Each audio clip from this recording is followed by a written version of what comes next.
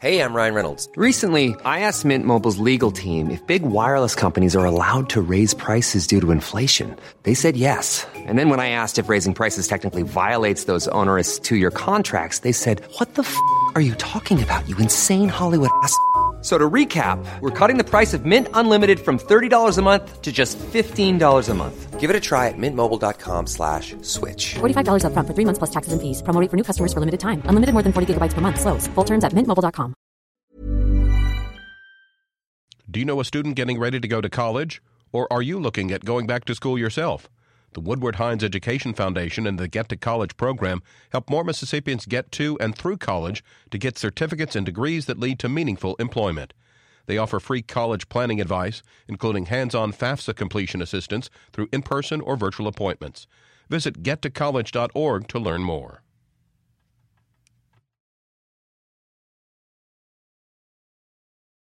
Jackson or Meridian, or cruising along the coast in Biloxi or Ocean Springs, MPB goes with listeners wherever they go. Your company's message can go along too. Go to mpbonline.org/underwriting to find out how. Good morning. It's 8:30 on Wednesday, February 20th. I'm Karen Brown, and this is Mississippi Edition on MPB Think Radio. On today's show, House Homeland Security Chairman Benny Thompson joins us to talk about the president's emergency declaration and the new government funding agreement. And legislators continue the back and forth over state funding for Medicaid. Then, why state emergency leaders say now's the time to be weather aware. And after a Southern Remedy Health Minute, learn about a new exhibit featuring one of the most influential Mississippi creatives ever. That's all coming up. This is Mississippi Edition on MPB Think Radio.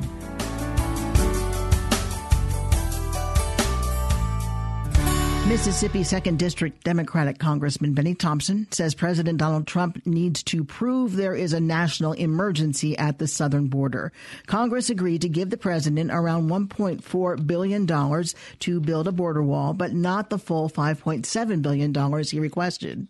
Congressman Thompson is chairman of the House Homeland Security Committee. He spoke with MPB's Jasmine Ellis. As you know, that agreement allowed an orderly process for the government to continue to do what it's required to do for its citizens. There were 800,000 citizens of this country who worked for the federal government who lost 35 days of pay. So, first of all, we made sure they got their pay, and in addition to that, it said that they would not be involved in another shutdown this fiscal year. So going forward, government will stay open. Now, in addition to that, there were a number of things included in this package. There was an icebreaker for the Navy. In addition to that, we have beds available for people coming across the southern and northern border that perhaps are either seeking asylum or illegal immigrants. So we made beds available. In addition to that, just a number of programmatic functions that government is involved in, we satisfied that. So government moves forward. There was $1.3 billion for a so-called border wall yet to be determined, which some of us opposed, obviously, because we felt other forms of barriers and other things would be better utilized. As you know, President Donald Trump declared a national emergency to secure funding for the border wall between the U.S. and Mexico. What are your thoughts on that? It's a manufactured crisis that really, if you look at the numbers, doesn't exist. There's a downward trend toward illegal immigration to this country from our southern border. So this crisis that the president keeps talking about, you can't document it statistically, but he can keep saying it, and people will keep believing it. But all the information that we have available to us as members of Congress, and me more specifically on the Homeland Security Committee, says that immigration is down. It says that more engagement is needed in Guatemala, Honduras, and El Salvador where the majority of people are coming from. And it also says that the majority of people who are coming are women and children. They're not robbers, they're not rapists, they're not murderers.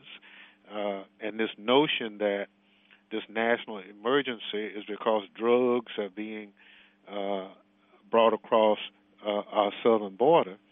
Well, the majority of apprehensions of drugs that come into this country we find at our ports of entry. I was in Brownsville, Texas last week, and I saw the fine job our CBP men and women are doing in the drug interdiction process. But they need better equipment to help identify where those drugs are being stored in automobiles and trucks and what have you. So I support that principle. But this so-called national emergency, which, as I understand it, the president expects to take this money from the military construction budget. Our fighting men and women need facilities to train in. They need facilities to live, and their families need places to live also. So for him to take that majority of that money from our military budget is not in the best interest of our national security. Some of your colleagues are saying that a border wall will help stop crime, human trafficking, and drugs from coming into the country. What are your thoughts on that? Well, again, as I look at the evidence, that is not what I see. The majority of the places they are talking about putting fence along the border, some of those places are historic places. Some of them are in rivers. Some of them are in mountainous regions. Some of them are in Indian territory. The best thing I can tell you is it's a 14th century solution looking for a 21st century problem. Congressman Thompson, thank you so much for joining us. We really appreciate it. Thank you for having me.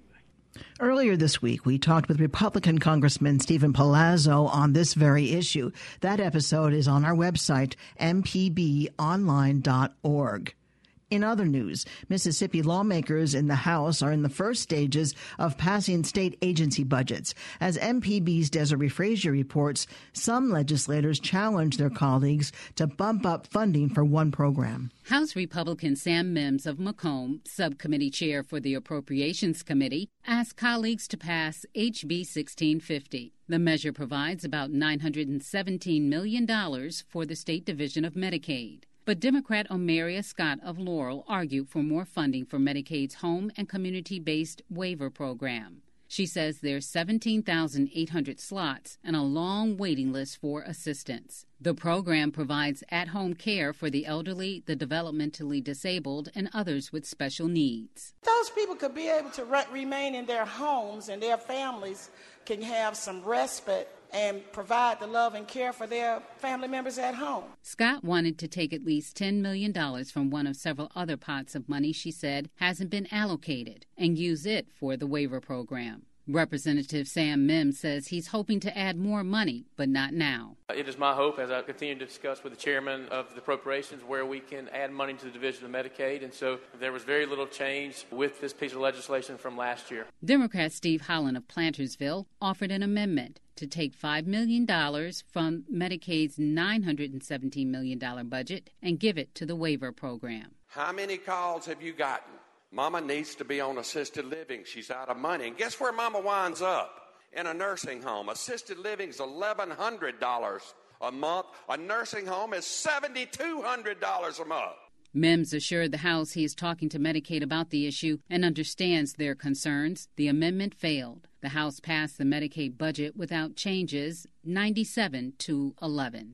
Desiree Frazier, MPB News. Coming up, find out why state emergency leaders say now is the time to be weather aware. This is Mississippi Edition on MPB Think Radio. If your washing machine is on the fritz, most of the time, it's a bad lid switch or maybe even a broken belt. At least, that's what the internet says. But if you want some advice from a real appliance expert, tune into the next Fix It 101 when our friend Timmy McClendon from AC Remedies joins the Handyman Hangout. Leave the internet for funny videos and streaming music, and let Fix It 101 help you with your latest quick fix in your next home improvement project. Tune into the next Fix It 101 today at 9 a.m. only on MPB Think Radio. This is Mississippi Edition on MPB Think Radio. I'm Karen Brown. Heavy rains and maybe even some flooding are affecting many Mississippians this morning. It's a reminder that even outside of hurricane season, there's plenty of damage and danger associated with the weather in Mississippi. Governor Phil Bryant is declaring this week Spring Severe Weather Preparedness Week. Ray Coleman of the Mississippi Emergency Management Agency joins us with more about spring weather awareness. Well, it's our most severe, weather season as far as the 3 months that we're talking about, March, April, and May. That's where we see our most significant weather impacts. Here in Mississippi, we're no stranger to severe weather, but in those 3 months of March, April, and May, that's when it really kicks up. In fact, the state has been hit with over 800, close to 900 tornadoes in those months alone since the National Weather Service started recording those statistics in 1950. The strongest tornado month is what, April? Yeah, it'd be April. And, obviously tornadoes are the thing that we focus on the most because it causes the most damage. Tornadoes cause an average of 8 deaths and 108 injuries per year in Mississippi, and the millions of dollars in damage that is done throughout the years, billions of dollars in damage for that matter. It just goes to show the destruction that tornadoes can cause, but also I'll call them secondary threats that come along with it, the flash flooding, damaging winds, lightning, all of those things we want to focus on this week just to have folks, in the know about spring severe weather. And certainly with this rain, it really could be a flooding event. There's going to be a lot of it. It's funny you mentioned that. That's one of our topics during Spring Severe Weather Preparedness Week is flooding and flash flooding. And as you see it right now for this entire week, we're going to see a lot of rainfall. And it's one of those things that we I guess we as a general public don't fear as much because it's not as destructive as a tornado, but believe it or not, flooding is the number one cause of weather-related deaths behind heat. So just remember that old adage that you hear from our friends at MDOT, turn around, don't drown, and if you live in low-lying areas, be sure to have an evacuation plan because flooding is a guaranteed killer or injury maker when it comes to severe weather. This is Spring Severe Weather Preparedness Week. What are you telling people to do to prepare for this time of year? That's a great question. We just ask folks to have, first and foremost, multiple ways of being able to receive alerts and warnings. On your cell phone, it's kind of already built in for the most part. I know it's annoying. Some people turn those alerts off because they ring late at night and they wake you up and they have this annoying sound. But those can be life safety measures. So when you have those weather alerts on your cell phone, don't turn them off. And if they are off, just go to your settings and turn them back on. They'll automatically let you know if something bad is happening in your area. Another great tool is a NOAA weather radio. Weather radios are great because when the power goes out, you can still receive that information because those weather radios, for the most part, 9 times out of 10 are battery powered. And so you can receive those mass notifications straight from the National Weather Service.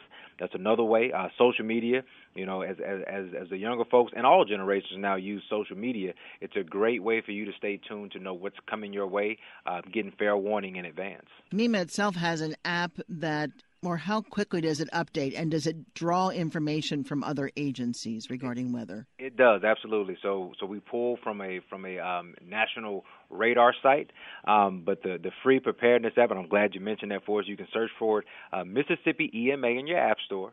And the cool thing about it is it has our real-time social media posts. So even if you're not, opened up on Twitter or Facebook, if you go to our app, you'll see the real-time alerts that we are putting out there, any news releases that we're putting out, any big-time alerts that we're going to help the National Weather Service push out. You can find all of that real-time in our app. Ray, tell us what happens when there is a severe weather event. How does MEMA mobilize? What is the procedure and the process to respond? Sure. So for MEMA, we're the state's coordinating agency, and what I mean by that, we make sure that all of our state partners have everything that they need as far as resources when it comes to being ready for and responding to any kind of disaster or threat. On the local level, we work very closely with our county emergency managers and doing a lot of training, making sure that they are ready to lead their county in anything disaster preparedness and response related. And for us, we are manned here 24/7 now. We will always have somebody in our operations bureau that is kind of tracking the weather and any other threats that we may be having statewide. So for us, we make sure that every state agency and our partners, even our nonprofit partners like Red Cross and Salvation Army, have everything that they need to help those folks in need if it gets to that level. And you mentioned your app. What about online? Does MEMA have a website people can go to for preparedness information? Yes, ma'am. We actually just launched our new and improved website. Very proud of it. It's www.msema.org. And on that website, you can find cool things like your local emergency manager. So depending on what county you live in, you can scroll right down. If you live in Smith County, you'll see the county emergency management director. Contact information, because, again, we assist them in having what they need, but it's very good for the folks to know who leads your county when it comes to emergency management. So we have that cool list there. We also have preparedness tips, how you can be ready, things as simple as what do you need to put in an emergency supply kit. We have that on our website because that's one of those questions we get a lot. What do I need to pack? So we give a great example of that on our website. Again, real-time social media. We even have a blog section that we've added so we can talk about the hot topics of the day. So we're very proud of it, and we ask folks to go and visit our website daily because we'll be updating it daily with pertinent information. Ray Coleman is the Director of External Affairs for the Mississippi Emergency Management Agency. Ray, thanks a lot for all the good advice. Thank you, Karen. Thank you for having us. And speaking of weather, the National Weather Service in Jackson has issued a tornado warning. This is for Newton County in east central Mississippi and southeastern Scott County in central Mississippi. A tornado warning until 9:45. At 8:38, a severe thunderstorm capable of producing a tornado was located 7 miles southeast of Forest, moving northeast at 40 miles per hour. Coming up, learn about a new exhibit featuring one of the most influential Mississippi creatives ever. That's after a Southern Remedy Health Minute. This is Mississippi Edition on MPB Think Radio. Jerry Lee Rice was born the son of a brick mason in the Lowndes County town of Crawford in 1962. Rice is considered to be the greatest wide receiver in the history of the National Football League, and before that enjoyed a record-setting college career at Mississippi Valley State University, where the stadium bears his name. After being inducted into the College Football and Mississippi Sports Halls of Fame, Jerry Rice, a three-time Super Bowl champion, was elected to the Pro Football Hall of Fame in 2010. This has been MPB Moments in Black History. I'm Dr. Jimmy Stewart, Professor of Pediatrics and Internal Medicine at the University of Mississippi Medical Center, and this is a Southern Remedy Health Minute. Good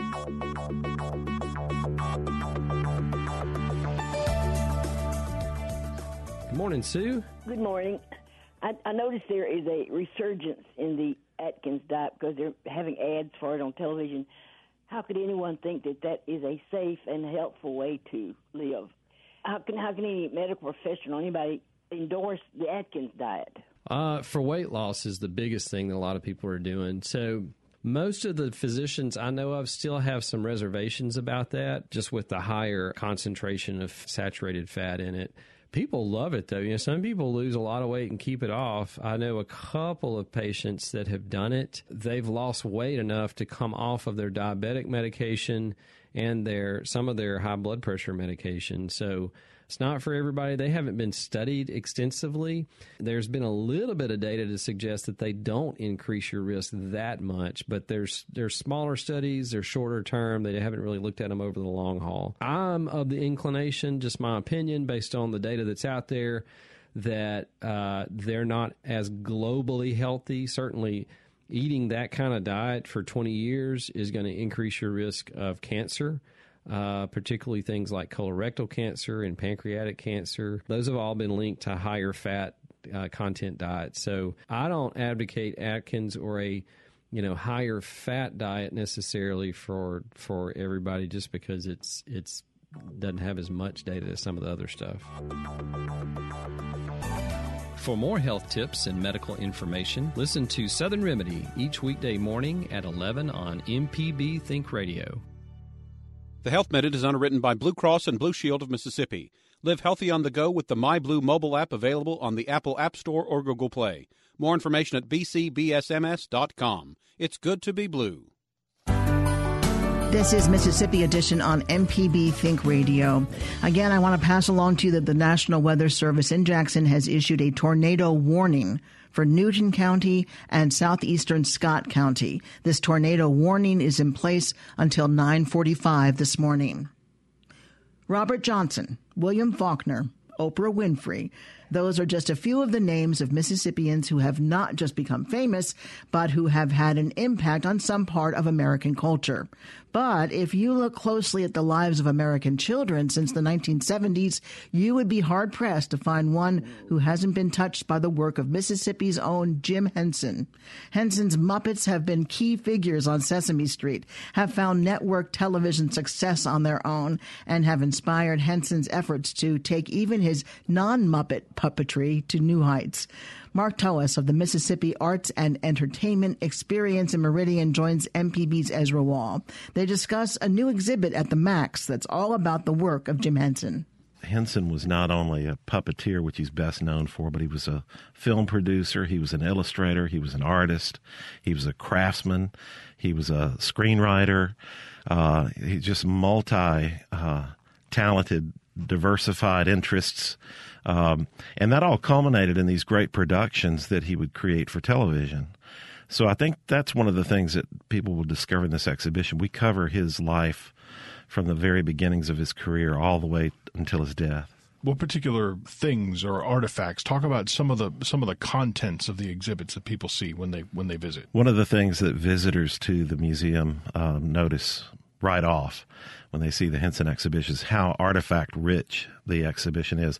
Not only are there 20-plus original Muppets and puppets and costumes and things like that, but there are artifacts like letters that he wrote to other producers and friends and illustrations that he drew for various characters, film excerpts from his different productions. So it's a rich exhibition with artifacts and content.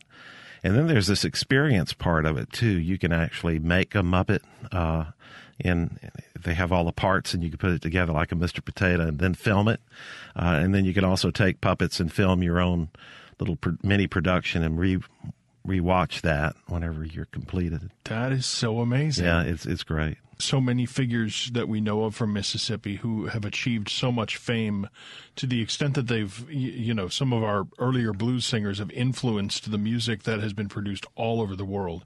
You have people who are icons like Elvis Presley, people who are famous in certain circles like Eudora Welty or William Faulkner or whatever. But, I mean, really, you would be hard-pressed to find a Mississippian who has had an actual tangible influence over our culture in the way that Jim Henson has. It's so true. And not only entertainment, but also in theater and in serious art. I mean, he was really impactful in a lot of film productions and things of that nature that were really sort of serious subject matters. And one of the things that I think we discover in the exhibition, too, is Henson's ability to communicate.